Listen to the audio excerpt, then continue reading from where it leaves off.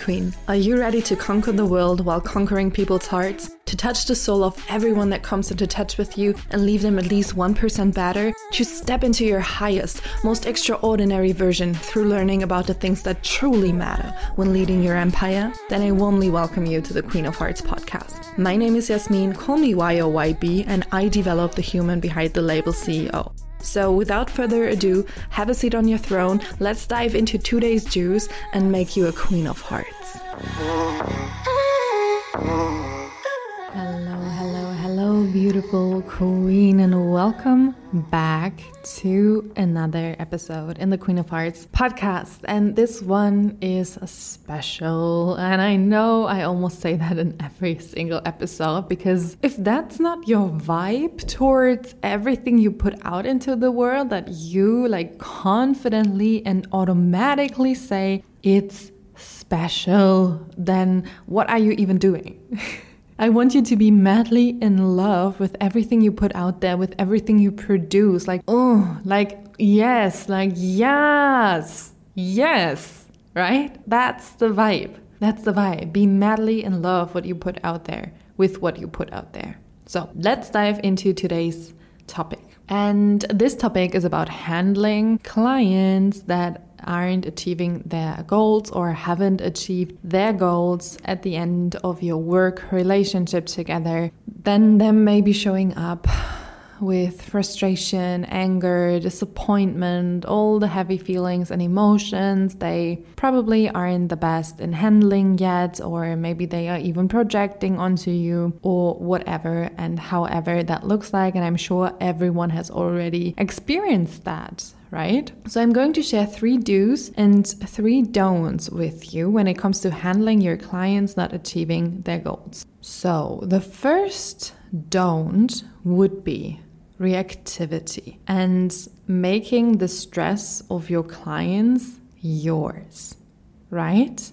Don't let their pressure become yours. You are here to hold them and to hold space for them, powerfully, grounded, stable. If they are throwing a tantrum, you are not throwing a tantrum as a coach, as a mentor, as whatever kind of service provider, okay?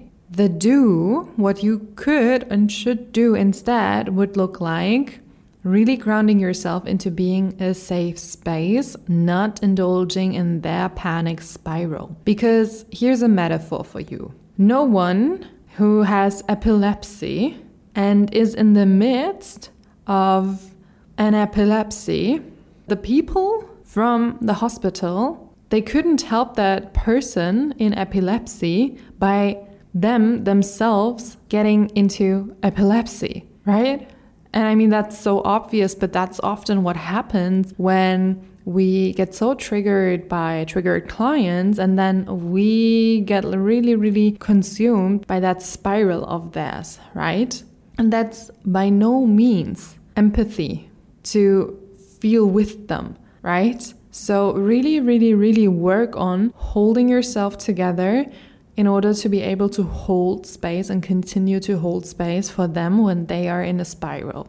Don't react, especially if they are texting you, super projecting, super activated, super dysregulated text messages that maybe blame you, right? You don't have to answer in that second, especially not when it does more with you than you expected. So in order for that conversation to not become a trigger ping pong, really take a step back, breathe in, ground yourself. In the best case, consult your mentor, your coach, right? So that's also a huge reason why I personally am convinced deeply to never ever be without your own coach or mentor by your side, because in those moments, you are more than happy to have someone by your side who helps you act from a reflected, not from a reactive place, okay? So sometimes it can truly, truly work wonders to, and disclaimer, it's important to really, really be able to judge accordingly if that applies or it doesn't apply, right?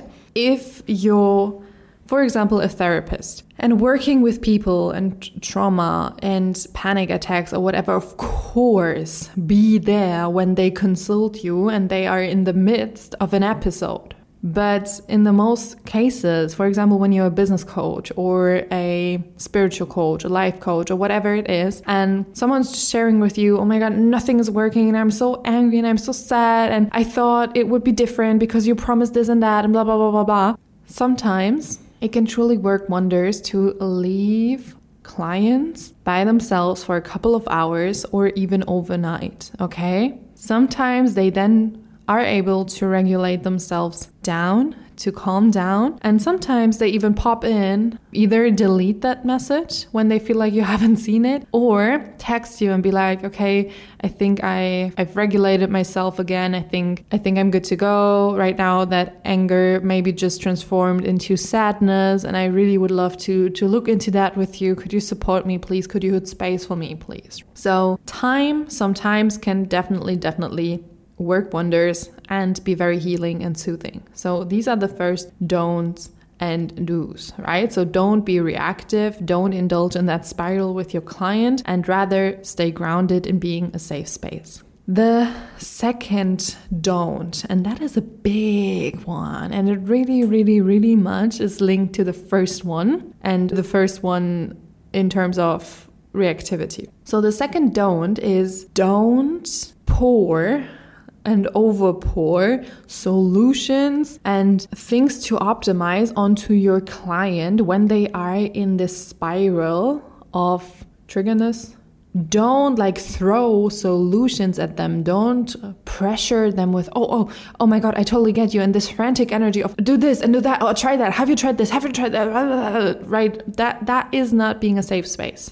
Again, you're here to be and stay a safe space. So instead, honor that process. As a coach, as a mentor, it is your job to be able to hold uncomfortable situations, especially when your clients are impatient as fuck. Nothing seems to work.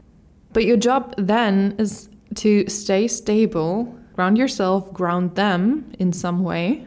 Because actually, what is there for you to say when someone comes and is like, nothing is working? What's your answer? If we're all being honest, no one knows when the results will happen. No one knows. No one can calculate that, right? So the only thing you can really do for and with your clients, and keep in mind as a client as well, is to keep going. To keep going. There is literally no other option. And that is the hardest part, because it's connected to so many emotions and triggers and trauma and whatever it is, but that is what it's all about.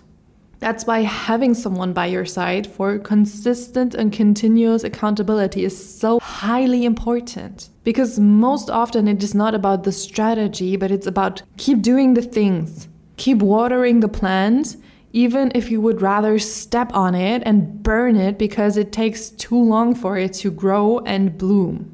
So, what to do when they are in this triggered space, when they are sad, frustrated, angry, whatever it is, honor that process. Because most of the goals that we set for a certain period of time are very random, right? We set those goals because we saw someone else on social media set and hit these goals. Or it's just a feeling or whatever. Most of the goals we set don't make sense. If we're super honest, they don't make sense. So we can't calculate them, as I said. So it's super important to be there for your clients, honor their process, honor their timeline, and help them really cultivate a deep sense of worthiness regardless of what happens around them. Really make clear that this is not about any race to win, but that your room is an invitation for them to develop in their own tempo and learn by doing. And also ground them into the truth that the way and the path looks different for every single person. And that there's nothing really that you could copy. And then the third, don't make it about you. In those moments, the spotlight is not about to be on you and your ego show of, oh my God, I have done something wrong or whatever it is. Of course, you can always question and observe what's going on, where you could have given more, less, something where you weren't in your best quote unquote energy or whatever it is, right? So these are things to look at continuously, but it's not about that in the third don't right now. So don't make it about you. The third don't. Rather, do. Ground yourself back into what it's about to be a coach, what your role and attitude as a coach are. And that is about the client being in the spotlight, right? Your feelings are absolutely valid, but it's not a tiny inch about how you look with your clients hitting or not hitting their goals. It's about emotional intelligence again, how deeply you can hold and support clients, especially in phases that don't go according to plan. It is not about your clients to deliver you great testimonials so you can get more clients. It's always about their clients and their process. So to end this, it will always happen that a client faces a period of frustration, discomfort, deep feelings, heavy feelings, whatever it is, right? We're humans. But it's so important to continue holding space masterfully, safe and secure. It is not about you doing something wrong or bad, right? We're multidimensional beings. We're so complex. We all are on our unique timeline, and no one can ever calculate when something will really break through for someone. So your job is to stay the stable and grounded leader, to hold space, but also don't indulge into the drama with your clients, but rather hold them accountable to find a way out of it again. This is it for today. I'm sending you so much love. You got this. If you want to refine your skills, you're highly invited to apply for working one-on-one with me. I'm currently taking on private clients, and I have different options on the menu for you. So if you inquire, we will make sure to find the most perfect match for you. And if it's a match, we will start, we will rock, we will deepen your leadership skills, your emotional intelligence, and make you the space holder, coach, mentor, and brand of your and your clients' dreams. All right, Queen, that's it for today. Here in the next episode, and sending you so much love.